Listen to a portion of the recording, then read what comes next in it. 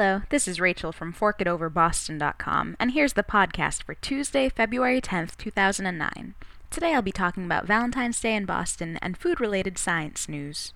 So Valentine's Day is this Saturday, and lots of restaurants around Boston are offering special prix-fixe menus for the whole weekend. Many of them seem to be booked pretty solid for Saturday night, so make your reservations immediately if you haven't already.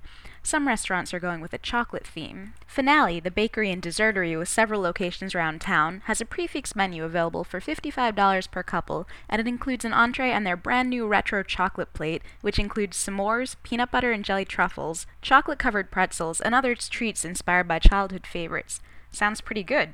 I was at the Coolidge Corner location a few nights ago and had the molten chocolate cake, which was delicious.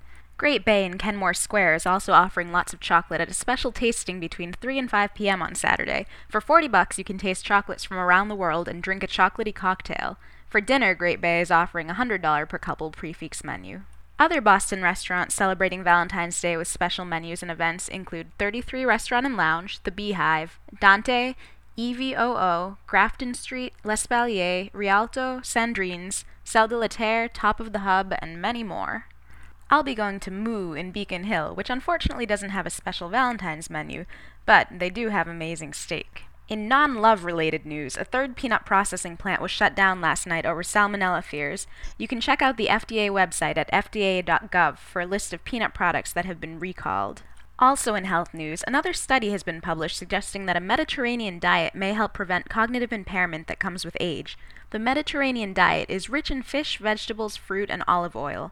Past studies have also suggested a connection between a Mediterranean-style diet and possible prevention of Alzheimer's, Parkinson's, and heart disease. In Boston restaurant news, many local restaurants are now offering special deals for the recession. You can check out the restaurant blog on Boston.com for a long list of these restaurants. I can vouch for the one at Tosca, a tapas restaurant on Comm Ave near the Washington Street stop on the Green Line B.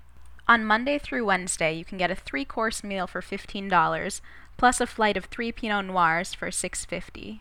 You get a lot of food for the price, and the atmosphere is really nice there too.